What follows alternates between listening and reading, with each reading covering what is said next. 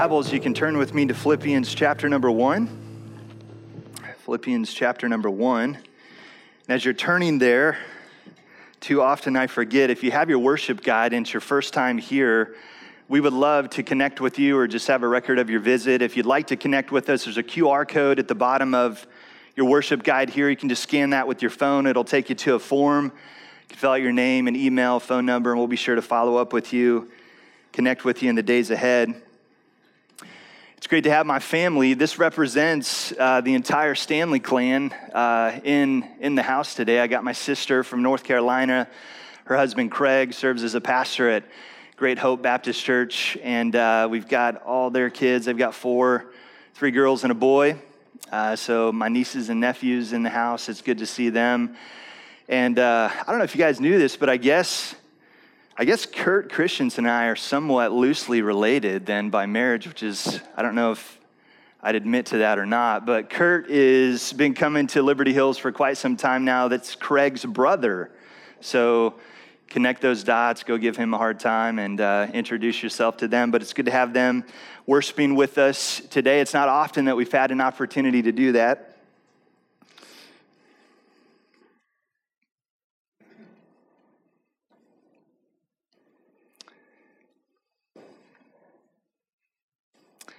But it's good to have them here today. Philippians 1, verse 27 through 30. That's going to be our text that we're going to read this morning. Before we do that, let's just open in a word of prayer. I don't know about you, but oftentimes there are just some of those Sundays that are just a challenge. I happen to still have, whether it's getting here, getting kids out the door, I happen to still have no idea where my truck keys are at, even at this moment. So I had to have my wife come pick me up and interrupt worship practice. And so it's just been one of those Sunday mornings. So let's just, for my benefit and maybe for yours as well, let's just quiet our hearts and our minds, ask the Lord to bless our time together. Father, we thank you that you are sovereign over us, that even in the seemingly insignificant moments of life that can be frustrating and you're not really quite sure why they're happening, you are there. And I just pray this morning that you would speak through your word, that you would use the preaching of the word of God to expose, to equip, and to encourage us in our walk with you. I pray that the gospel of our Lord and Savior, Jesus Christ, would go out with great power this morning. That you would do a work that I cannot do. It would stir our hearts. Convict us of sin. And Father, I pray that you would give us the grace to walk in obedience as we confess and forsake. As we have an opportunity and even just a few moments to partake of the Lord's table, to come together as a church, as a body of Christ, and as fellow brothers and sisters in Christ, and to fellowship in the gospel, the commonality that we have in Christ, the salvation that he freely offers. So I pray that you would just do a great work this morning. I even pray as Christians, seek to walk as light in this world that we live in, as there's much focus on court rulings and decisions that have been made politically. Father, there's going to be a great opportunity for us as your church to stand in the gap, to raise not a banner of political affiliation, but to raise a banner of good news that Jesus has come.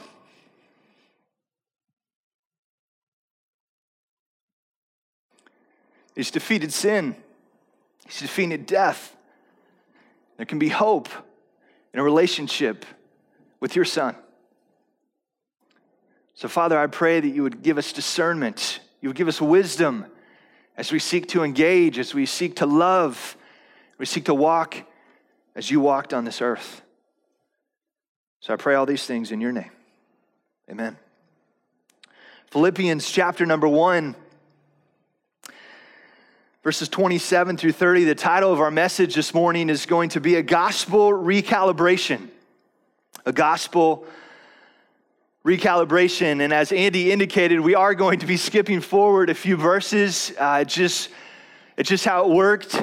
It does work, 27 through 30, and then Pastor Andy is going to come back next week, and he's going to fill in the gap of where Pastor David ended. He's going to pick up at verse number 19 and go down through verse number 26. But hopefully the kind of skipping around here in chapter 1 doesn't dissuade you or distract you from the core message of this first chapter as Paul wraps up his opening comments and as he really gets down now and transitioning into the meat of his teaching of this letter to the church at Philippi. And really what's Paul's hope here? His hope is that this update that he's going to give the church, not only about his own life and his own experiences, his own persecution, and in hopes that would encourage the church, but he's also hopeful that he would get an update from this church, that they too would be faithful in their walk with the Lord, that they would be faithful to the gospel of our Lord and Savior, Jesus Christ. And so we see this shift right here at verse number 27, this shift where Paul is now taking his readers to this idea of a gospel recalibration. I don't know if you've ever had to recalibrate something before, but really a recalibration is what? It's just identifying through observation that something's not really working quite right. Whatever it might be, whether it's a tool, whether it's an appliance, whether it's some other item that you're trying to use. In my case, I'm kind of a lawn guy, and I always have to recalibrate my spreader, right? My fertilizer spreader. And it's important because if you put too much fertilizer down, too much of a good thing is not always good, and by way of fertilizer, you put too much down, you're gonna burn your lawn out, right? You put too much seed down, and that seed is actually gonna choke each other out. And so you have to have just the right amount of a certain thing for it to have its intended purpose and impact. And so a recalibration is simply observing that it's not working as it's intended. You're identifying what part is not working right, and then you seek to fix it. Now, I don't always have the skills to do that. Unfortunately, YouTube is my friend. How many YouTube handyman do we have out there? Any of you? Okay, every man raised their hand. All right, so you guys know what I'm saying. Just pop it into YouTube, and you can get detailed instructions. That's phenomenal. It's a great development. And just recently here, the last couple of days, I've been working with my brother-in-law, Craig. We're putting down, and I like to say that laminate flooring for my mom in her living room. And I like to say that I did the project along with my brother-in-law, but really I was just kind of an assistant and helper. And there was a couple moments when a certain tool wasn't working quite right, or it wasn't doing the job as it was intended. And my brother-in-law here, Craig, he had the wisdom and the understanding and the knowledge to be able to say, hey, this tool isn't going to work. We need to get some other tool. Or, hey, you know what, this nailer isn't working as it's intended, so let's do this trick of the trade that apparently only he knew, and that got it working right. So an ideal of recalibration is simply having the self-awareness and the understanding that it's not working as intended. And we got to fix it. Why? Because ultimately, only when something is working as it's designed can it maximize the positive impact of that tool, of that piece of technology, of that resource, whatever you're trying to use. And so in our walk with the Lord, in our relationship with Him, as Christ followers, our goal, the chief end of man, is to do what? Glorify Him. To maximize His glory in and through our life. And so how we live, how we walk in this world, it matters. Why? Because by that, we can maximize the glory of God. So others that look on and observe our life and observe the gospel, observe the church, they can get a proper and right picture of the gospel, of who Jesus Christ is. So we have to be careful. We have to be understanding of the importance of living rightly in this world. This is why Paul says in verse number 27, you can follow with me as I read chapter 1, verse number 27, only let your manner of life be worthy of the gospel of Christ. So whether I come and see you or am absent, I may hear of you that you are standing firm in one spirit with anything by your opponents, side by side for the faith of the gospel, and not frightened in anything by your opponents. This is a clear sign to them of their destruction, but of your salvation, and that from God. For it has been granted to you that for the sake of Christ, you should not only believe in him, but also suffer for his sake. Engaged in the same conflict that you saw I had, and now hear that I still have. I don't know about you, but staying recalibrated in this world that we live in, staying recalibrated to the gospel, that's a challenge. There's so many even good things that pull and tug on our attention. Different systems of thought and philosophy, things of this world, lust of the flesh, the lust of the eyes, the pride of life, our own sin nature. It pulls us away to where we stop working and being as we should be in this world. And so we need a what? We need a gospel recalibration. And this is exactly what Paul is laying out for his readers here in his final opening comments of chapter number 1. Do you remember that old hymn, Come Thou Fount of Every Blessing? As I was preparing for this message, this song came to mind, and specifically those well-known phrases, prone to wander, Lord, I feel it, prone to leave the God I love. Feel that tug? You ever feel prone to wander, prone to leave, entangled by the cares of this world and sin, trials, difficulties, persecution, discouragement becomes dismay? We feel like, hey, is it even worth it? The church at Philippi needed to be reminded of the gospel, and oh, how my heart needs a steady intake of a gospel. So a constant recalibration of the gospel when the cares of this world, the heaviness of my sin, the brokenness around me, the chaos in our current events, when we see protests and we see animosity and we see fighting from this side against the other, it's overwhelming sometimes to consider how to engage and when to engage. But friends, when we walk as Jesus walked, when we love as Jesus loved, there can be purpose, there can be clarity. There can be meaning as we seek to do what? To fulfill that great commission to go and make disciples.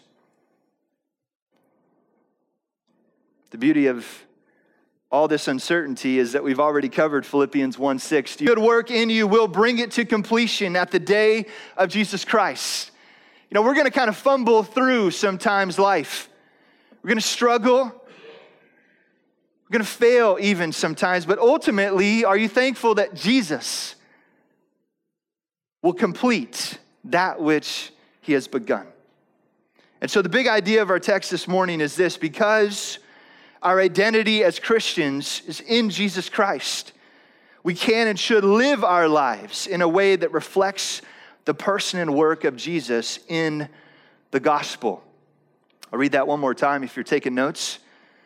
Because our identity as Christians is in Jesus Christ, we can and should live our lives in a way that reflects the person and work of Jesus in the gospel. So this morning, we're just going to look at 3 simple points in an effort to recalibrate our lives back to the gospel, in an effort to stay on mission. The first point is this: the call to gospel centrality. We're going to look at the call to gospel centrality. We see this in verse number 27, the first half of that verse. Only let your manner of life be worthy of the gospel of Christ. So verse number 27, we find this first imperative. This is the first imperative that we see in this letter to the church at Philippi in verse number 27.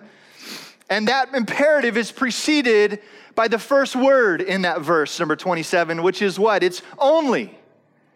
So before we jump into this imperative and its implications, I want to focus in on that first word. And you say, hey, we get what only means, right? How much can there be squeezed out of one word? But hold on, let's focus in on this word. It's significant, it's helpful, and it's impactful when we consider its implications on our lives. Only let your manner of life be worthy of the gospel of Christ. In the original Greek, this word only could be translated as whatever happens.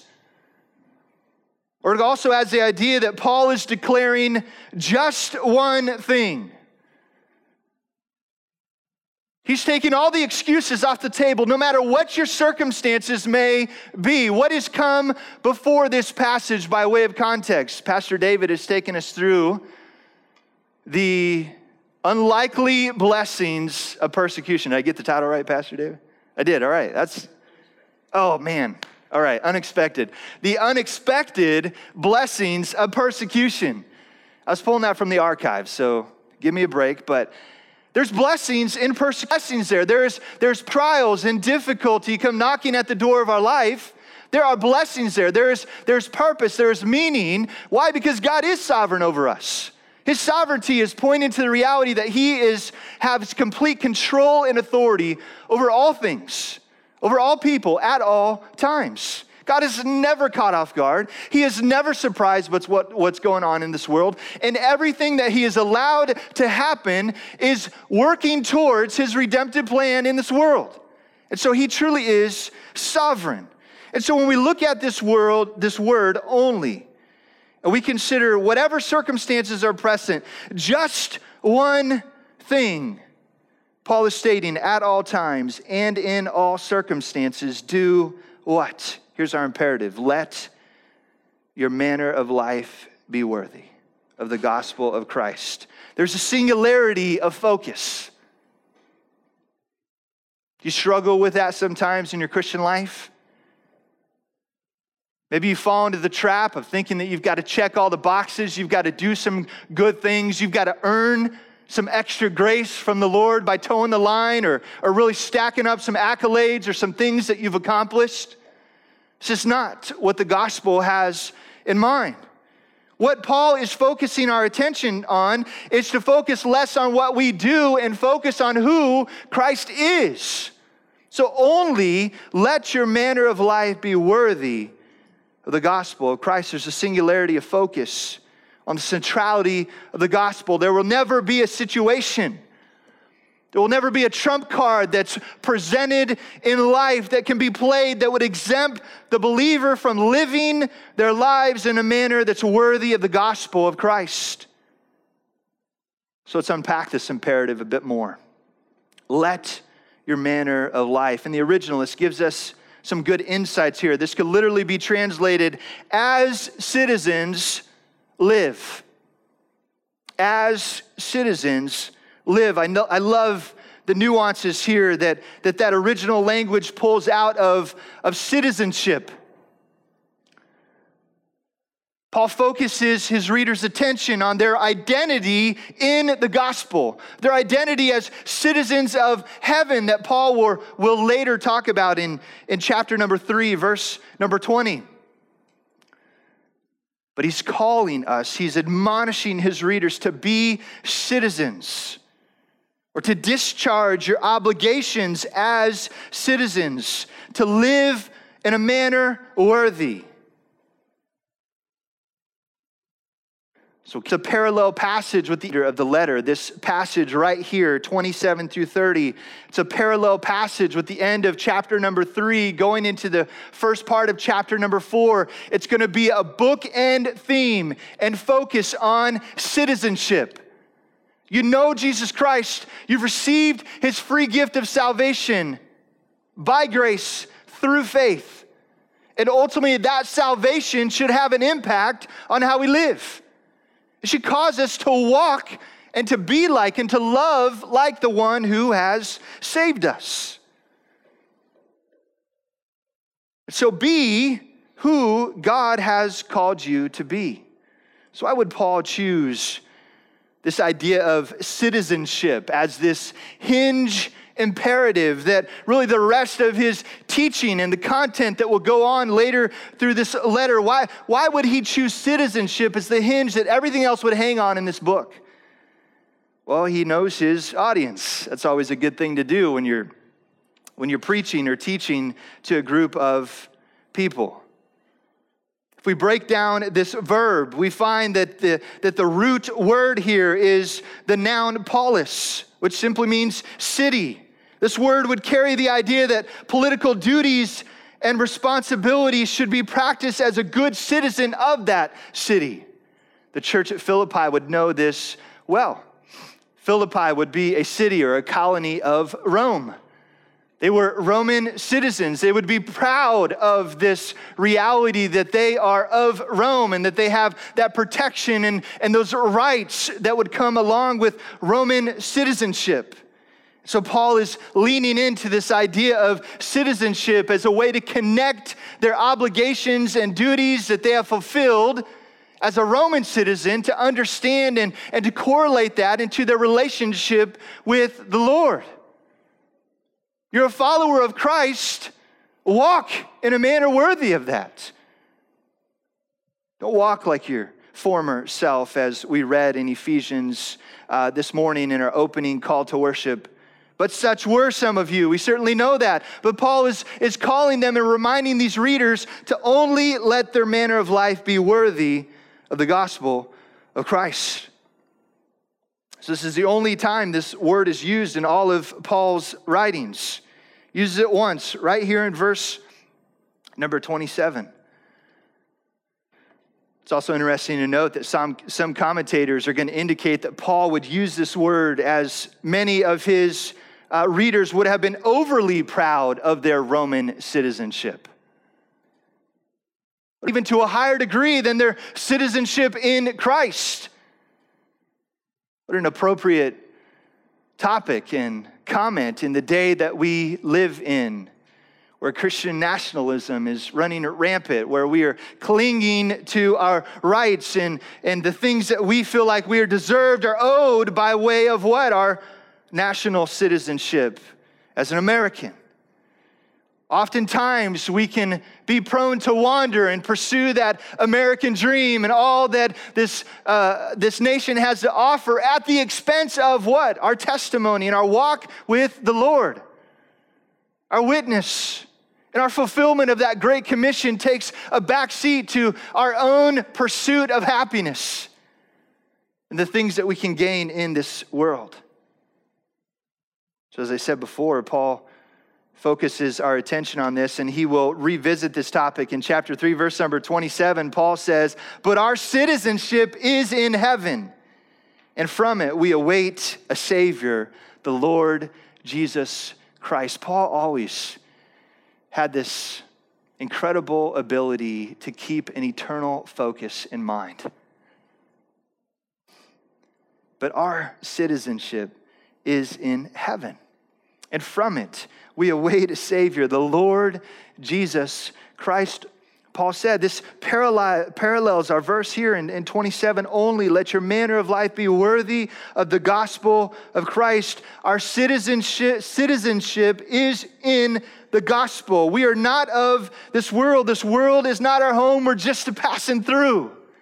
Do you remember those simple, basic, elementary realities of being a Christian, a Christ follower?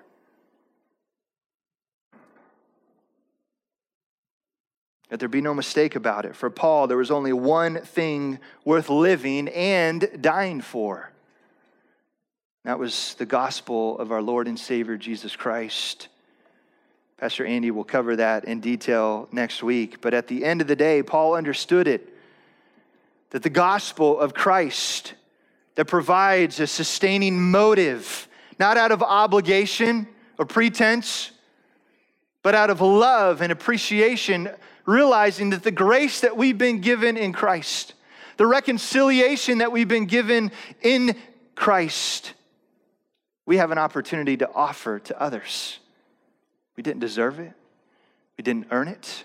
There was nothing we could do for it, but that gospel, that unmerited favor that we've been given in Jesus Christ, Paul was so overwhelmed with those realities that he lived in light of it every second of his day, so much so that he had this singularity in mind here, only this one thing at all times, no matter what the circumstances are. Paul says, live worthy of the gospel.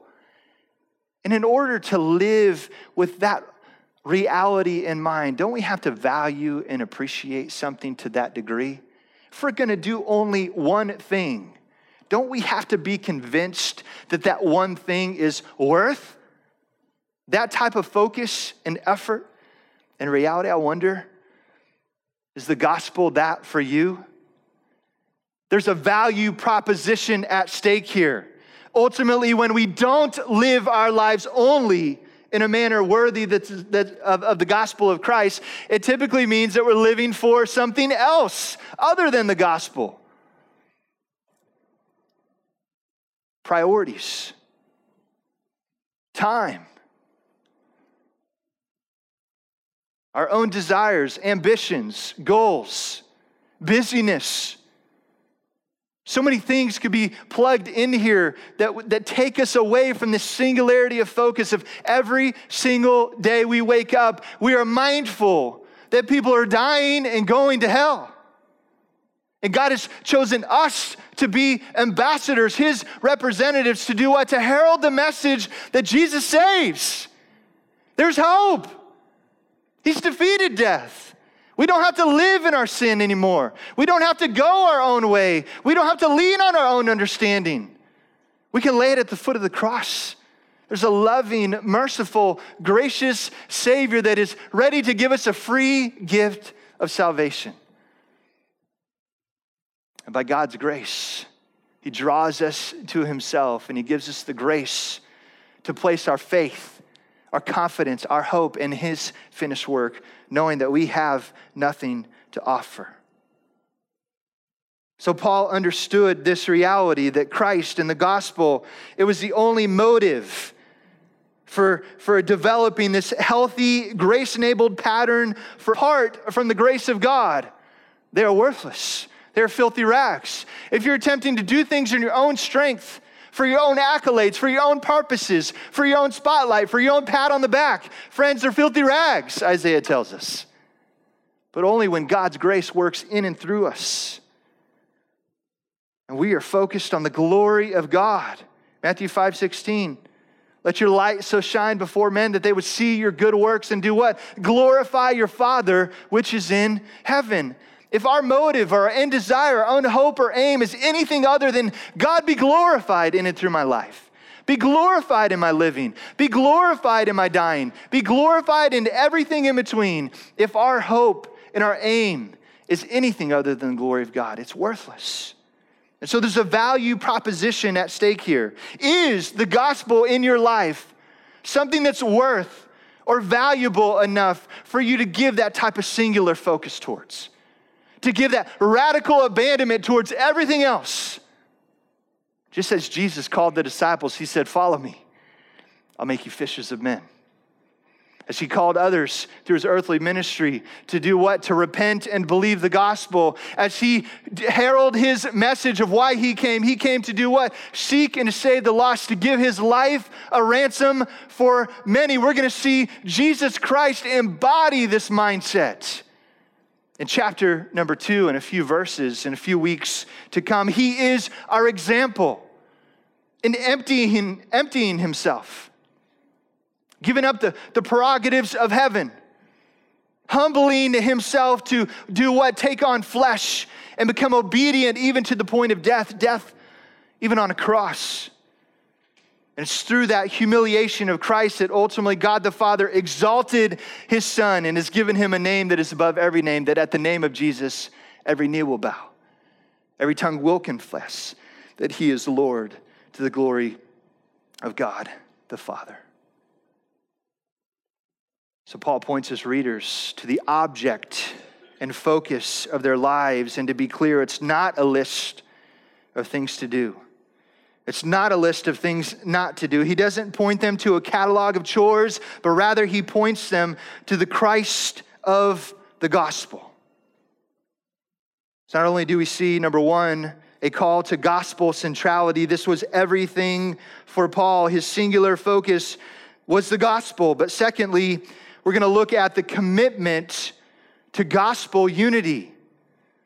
The commitment to gospel unity. So Paul is going to go on here at the end of verse number 27, that second half. He says, so that whether I come and see you or am absent, I may hear of you, that you are standing firm in one spirit with one mind, striving side by side for the faith of the gospel, and not frightened in anything by your opponents. This is a clear sign to them of their destruction, but of your salvation, and that from God. A commitment to gospel unity. So Paul here is going to go on to cast some vision for what the visible fruit of this type of living, what it would look like. What does it look like to actually live as citizens of the gospel? Paul's going to be clear. He's going to give some examples here. He's going to cast a picture here of what living as citizens of the gospel will produce. And what will it produce? It will produce a supernatural move of gospel unity. To be clear, and we've talked about this before, even in recent days as we went through our More Than Membership series, going through our church covenant and advocating for more meaningful ideas and concepts of church membership. This is why we talk about church membership in terms of a covenant, because it's a commitment to one another in a reciprocal manner, that we are going to be side by side, striving for the faith of the gospel. There's some great nuances here, but living as citizens of the gospel, it's going to produce a supernatural move of gospel unity. And let's be clear, Paul isn't advocating for external conformity. He's not talking about that list of do's and don'ts. He's not talking about us all looking alike and even acting the same and even making the same Christian living type of decisions. Paul writes about those things in some other letters that he wrote to other churches. There was Christian liberty. We've talked about that in recent months. But what Paul is claiming is that when a group of individuals, when they come together with that singular of focus, and they have a desire and a heart to live their lives in light of the gospel of our Lord and Savior Jesus Christ, that there is going to be a depth of unity that comes among that body of believers. The context of the body of Christ, when we individually say yes to Paul's imperative to only let your manner of life be worthy of the gospel of Christ, and everything else that we could live our lives worthy of, that falls along the wayside. We let go of it. We give it to the Lord. Some of it may even be sinful. We confess it. We repent of it. We forsake it. And we say, hey, we're gonna have a gospel recalibration at this moment. The only thing that matters in my life is what? Living worthy of the gospel. When individuals commit to that and they come together in the context of the body of Christ, there can be a supernatural move of Holy Spirit, grace-enabled unity that will make an incredible impact in the community that they are in. And friends, I hope that we can get a God-sized vision for that in our church. A few months into this building, a few months in a new context, a few months now into this neighborhood, I wonder what kind of impact are we making other than seeing a new sign outside that, oh, that's a different church. Oh, that's a new church has moved into the building. Other than observation, I wonder, can this neighborhood feel the love of Jesus? Can they hear and see the gospel of our Lord and Savior Jesus Christ through how we live and how we interact and how they observe and look on to this church. And there's a lot at stake when we consider this call and this imperative to only live our life in a manner worthy of the gospel. So Paul transitions here in a way that would reiterate the ongoing nature of the previous imperative. He says, so that. So that why? What is Paul getting here? So that whether I come and see you or am absent, I may hear of you that you are standing firm in one spirit, with one mind, striving side by side for the faith of the gospel. So essentially, Paul is saying no matter what, and in all circumstances, keep on pursuing the gospel and keep on living in light of the gospel. So Paul desires to hear of them, that they have this testimony, this reputation about them. They are known for what? The gospel. We used to have a tagline, a phrase. We have since kind of changed it into something, I think, a little bit more meaningful, but nonetheless, I love this little phrase and tagline that we had. We said that Liberty Hills exists to love and live the gospel. Some of you may have been here long enough where you can remember that phrase. Now our purpose statement is Liberty Hills Bible Church exists to make mature followers of Christ to the glory of God. Both great statements, right? But this old school OG tagline of Liberty Hills, of loving and living the gospel, and that speaks, I think, to the heart of what Paul had in mind here in verses 27 through 30. His challenge to the church was that whether he's there or whether he's not, that he should hear that they are first doing what? Standing firm in one spirit. Now, there's some debate about this, what this spirit means here. This one spirit, it could in its most basic form refer to just a raw sense of unity. They just have one spirit about them, that they're in agreement, they're of one mind type of meaning.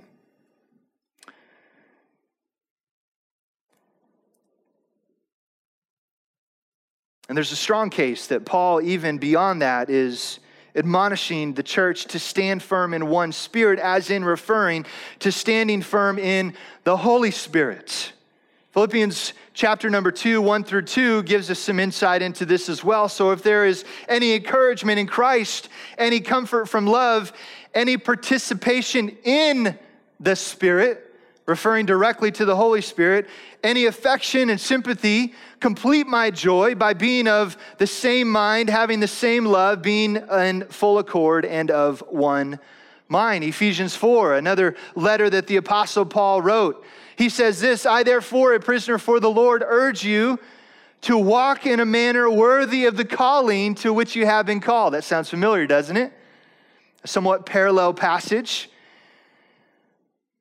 To walk in a manner worthy of the calling to which you have been called. How? With all humility and gentleness, with patience, bearing with one another in love, eager to maintain the unity of the Spirit. This is the unity between the Holy Spirit and the body of believers, unity of the Spirit, just as you were called to one hope that belongs to your call. One Lord, one faith, one baptism, one God and Father of all, who is over all and through all and in all. So Paul is challenging them to have a unity in the Spirit. This is a reminder, ultimately, that we can't live in this way in our own strength. I can't just pick myself up by my bootstraps and try harder. I can't do more. I can't earn my way to this destination. I will never be able to live my life in a manner that's worthy of the gospel of Christ in my own strength. This is a work that the Holy Spirit must enable. As I submit my life to the gospel and to the authority of the Holy Spirit in my life, as I am sensitive to the calling and the urging of the Lord to walk in a way that's worthy of the gospel, so that I may hear of you that you're standing firm in one Spirit.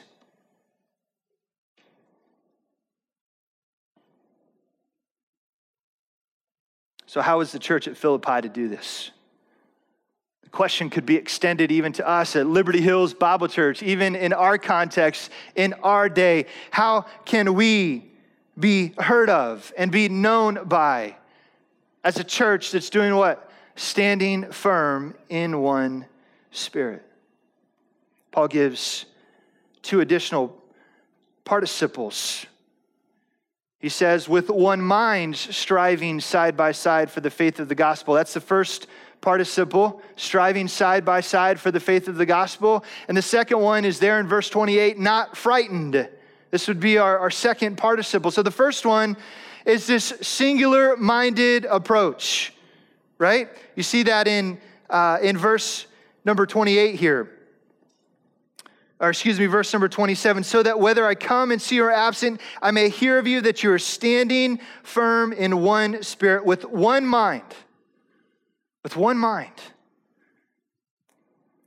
Paul understands the difficulty of staying on track, and staying on mission, and staying focused. This is why I chose the title of what? A gospel recalibration, because you don't just recalibrate something once.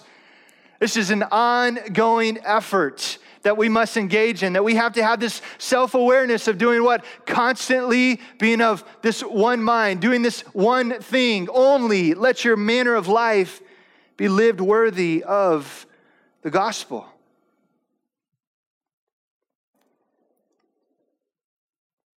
So it's this one-mindedness that we have that Paul is calling us to here. This allows us to do what?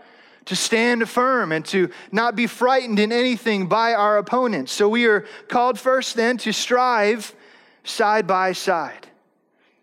I don't know about you, but I have this word picture in my mind when I read that phrase of linking literally arm in arm for the sake of the gospel.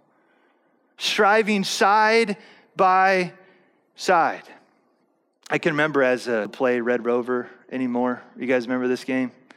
You'd stand on one side with your buddies and you'd link arm in arm, and then you'd have another line across from you.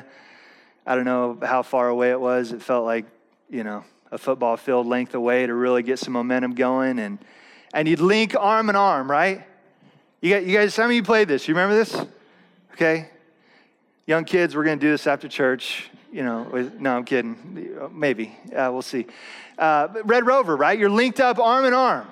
Right? And you were ready to stand firm. Why? Because there was Johnny on the other side of the line, big old burly kid, maybe he went through the 6th grade a few years and, was older, bigger, stronger than everybody else. And here Johnny was coming, just barreling down the line. And, me, a scrawny, little, skinny kid, hard to believe that's what I was at one point, right? Scrawny little kid, I'm linked arm in arm with my buddies. I'm thinking, I'm about to die right here. I'm literally about to lose my life, just be plowed over by Johnny. But what are you doing? You're standing firm. You're bracing yourself. You're aware of what's coming. You're conscious that, hey, you know what? The only way we're going to withstand this bull rush is that if we stand firm and we strive side by side and we lock arms, and we're focused and we're intent and we're ready to absorb that blow. This is a reality of spiritual warfare. Paul is reminding them to stand firm. Why? Because they must stand firm. Because there are what? Opponents, Paul calls out here. There's going to be an onslaught of persecution. There's going to be discouragement. There's going to be challenging and difficult days that were to come. And so Paul challenges them to stand firm. How do we do that? We strive side by side. We strive side by side. This occurs, this one phrase occurs in the book of Philippians, chapter 4, verse number 3, where Paul's co-workers have been described as laboring side by side in the gospel. This is the only other place that word is used here. So it's a unique description that Paul wants to give his readers of what their unity and depth of unity should look like. This word striving has the idea of toiling together with someone in a struggle. We're coming alongside as that band of brothers. Somebody has been wounded and shot on the field of battle. And what are we doing? No man left behind. We're going to their aid. We're yelling medic. We're doing everything that we can to help and sustain and support. Striving side by side, toiling together with someone in a struggle, has the idea of laboring alongside of another. We're called to strive and to do it side by side. Friends, in the body of Christ, we're not called to niceties and pleasantries, but friends, we're called to be in the trenches of life with one another. We're called to be in the foxhole. We're called to come alongside our brother and sister in Christ to minister to and to be ministered to minister and to be ministered to know and to be known. So then, what does Paul have in mind here? Striving side by side requires active participation. You can't strive side by side with somebody that's on the bench. We've got to be on the playing field. We've got to know our role. We got to know the playbook. We got to know the spiritual warfare. Just like that Red Rover game, we've got to be focused and intent. We can't be sleeping on the job and picking dandelions on the field because Johnny's coming. He's going to blow through the line. We got to stand firm and we've got to strive side by side. What are we to strive side by side in?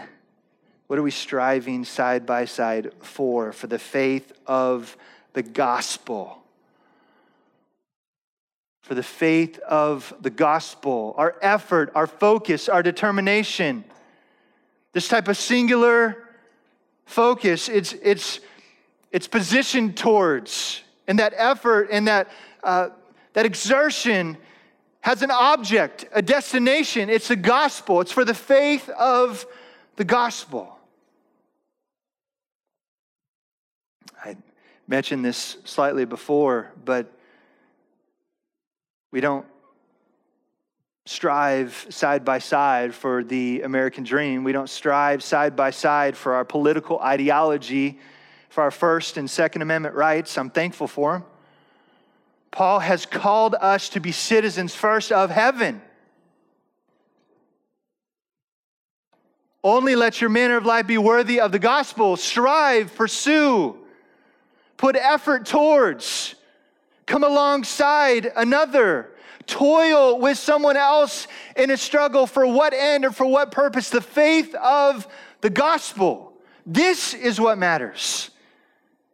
So friends, be thankful for and engage in. I'm thankful for those that have, let me be clear, I'm extremely thankful for them. I'm thankful for those that have served and ultimately have given their life to protect those rights so that we could come and worship freely.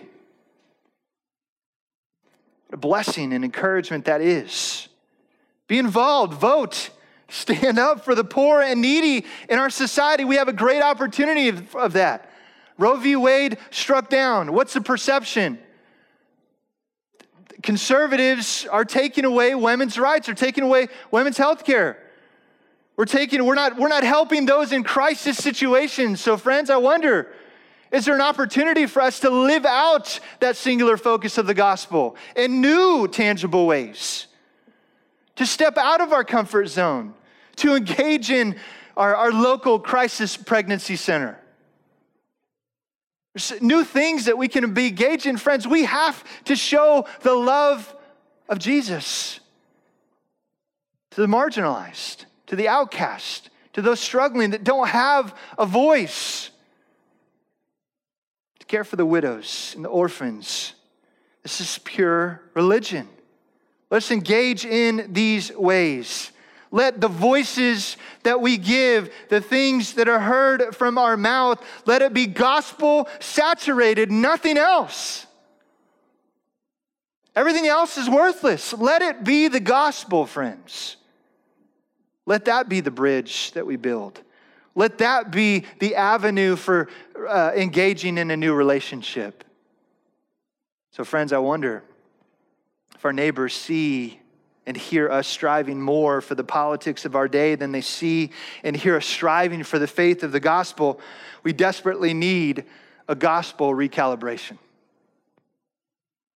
Paul is calling them to strive for the progress of the gospel, and that happens as our faith in the gospel is strengthened. So friends, more than ever, what do we need? More than ever, we need to be and see with the simple message of the gospel. Repent and believe. Come and see. We need to be ready to share our own story of how Jesus saved us. The simple testimony of what? I once was blind, but now I see. Let me introduce you to the person and work of Jesus Christ that changed my life. When's the last time we did that, friends? Only let your manner of life be worthy of that gospel. Let it be said of us that we are standing firm, striving side by side for nothing else than the faith of the gospel.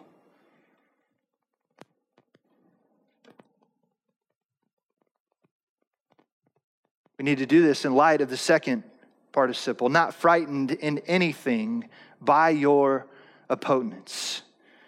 How can we not be frightened by our opponents?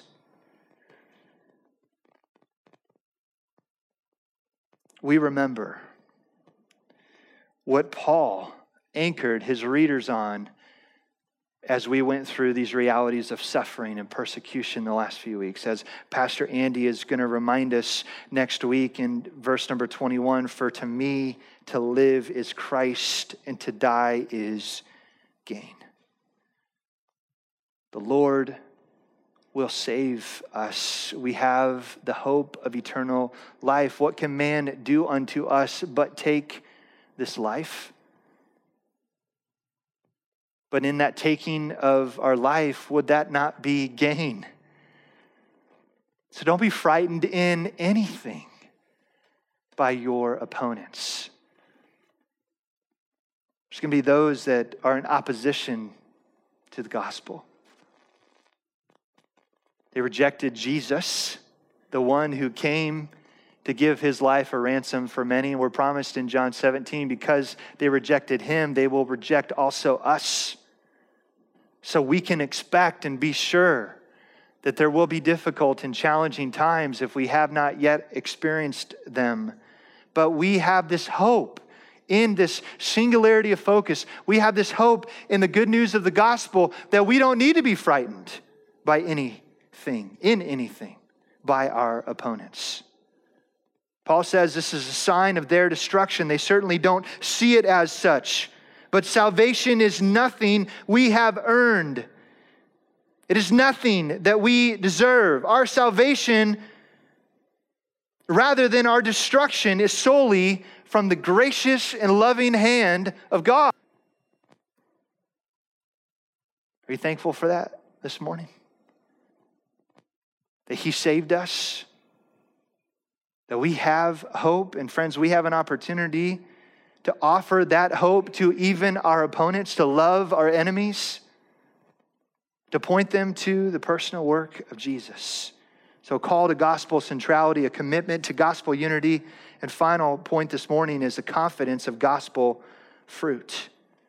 Verses 29 and 30, they remind us of the providence and sovereignty of God in salvation. And Paul now gives further clarity as to what the from God at the end of verse 28 is referring to. Here Paul calls out that faith and persecution are the fruit of God's grace in our lives. They should be viewed as almost a gift from the Lord. Certainly we know our faith in the Lord is a gift. That is fruit that only comes from the Lord. What about persecution? This is a tough one. Let's look at verses 29 and 30. For it has been granted to you that for the sake of Christ, you should not only believe in Him, This is a tough one, but also suffer for his sake. In our American brand of Christianity, we'll sign up for the first part of that, right? We'll sign up for some believing in Jesus. That easy believism, that health, wealth, prosperity, sign me up. I can believe in that. What does Paul say? You should not only believe in him, but also suffer for his sake. So faith and persecution are gifts from the Lord to help us do what? Keep that singularity of focus. There's something about our faith in the midst of persecution that is strengthened. And everything else that we held as a crutch or that we clung to in that moment, it all is exposed as worthless and empty. And man, we see the hope that we have in Christ in the midst of persecution, do we not? When we truly begin to suffer for his sake, our faith grows. And as our faith grows, it has this reciprocal response where we go to the beginning of verse 27, where we want to be more focused. We want to only let our manner of life be worthy of the gospel of Christ. So this now has become full circle. He starts with the imperative. He gives us the teaching. He shows us how we can do it. Man, he gives us this beautiful picture of the fruit that is produced when we suffer. That way, and what happens? Our faith will grow, and friends, we will suffer for his sake. We will suffer for his sake. Verse 30, engaged in the same conflict that you saw I had, and now hear that I still have.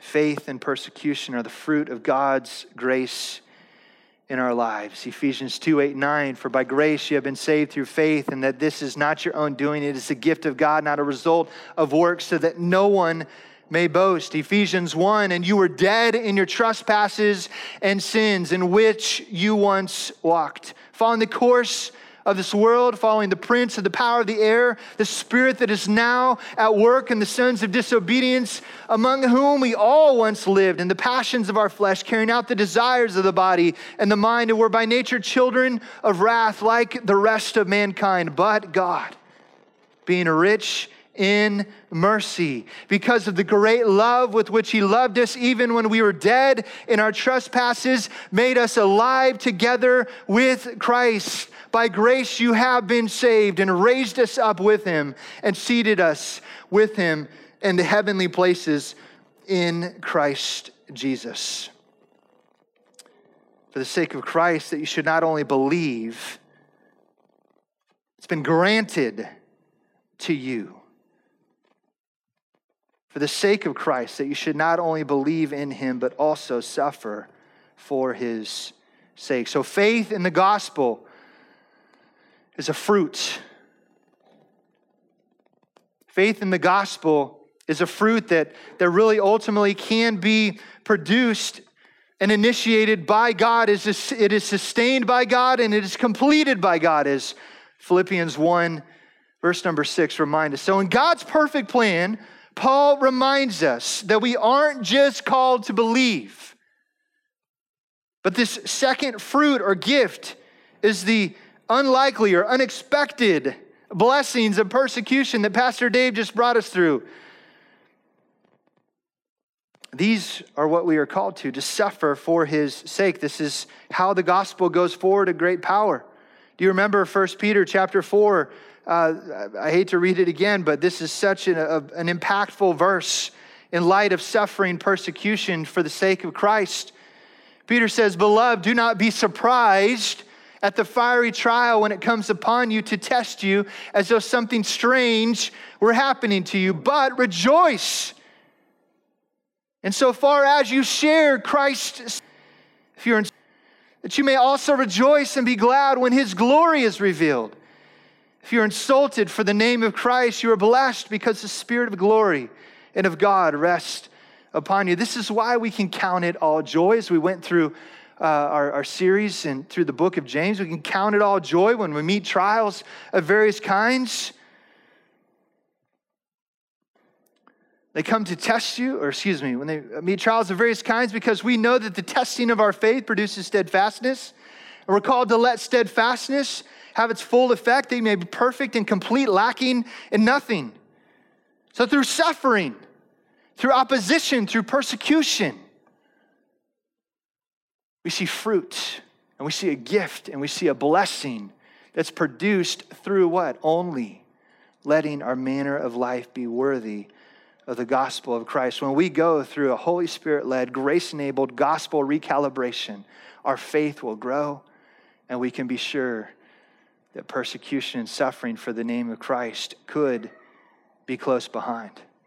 So no matter what the Lord in his sovereign plan may see fit to allow into our life, he calls us to only let our manner of life be worthy of the gospel. What about you this morning? So we've gone through these few verses and we considered these impactful imperatives, these participles, these actions, these clear commands that Paul is laying out as he goes now into this bulk of his letter. I wonder, do you this morning need a gospel recalibration? Are you focused on the gospel of our Lord and Savior Jesus Christ, his person and his work, is his love and his actions on your mind, on your lips, how you interact with others, how you respond to others in the home, outside the home, in the workplace? Is the gospel going forward in and through your life on a daily basis, to your kids, to your spouse, to your neighbors? Only let your manner of life be worthy of the gospel. Are you unashamedly proclaiming the gospel? Paul would have us to remember these realities this morning. First, the call to gospel centrality, a commitment to gospel unity, and the confidence of gospel fruit. We can be confident that our faith will grow and that the gospel will go forward in great and unique ways, even through our suffering. So our big idea was this, if you'll remember with me, because our identity as Christians is in Jesus Christ, we can and should live our lives in a way that reflects the person and work of Jesus in the gospel. Would you bow your head, close your eyes this morning? As the worship team comes, as Christina comes, take a few moments, prepare us for communion. I just want us to take a few moments of reflection, to consider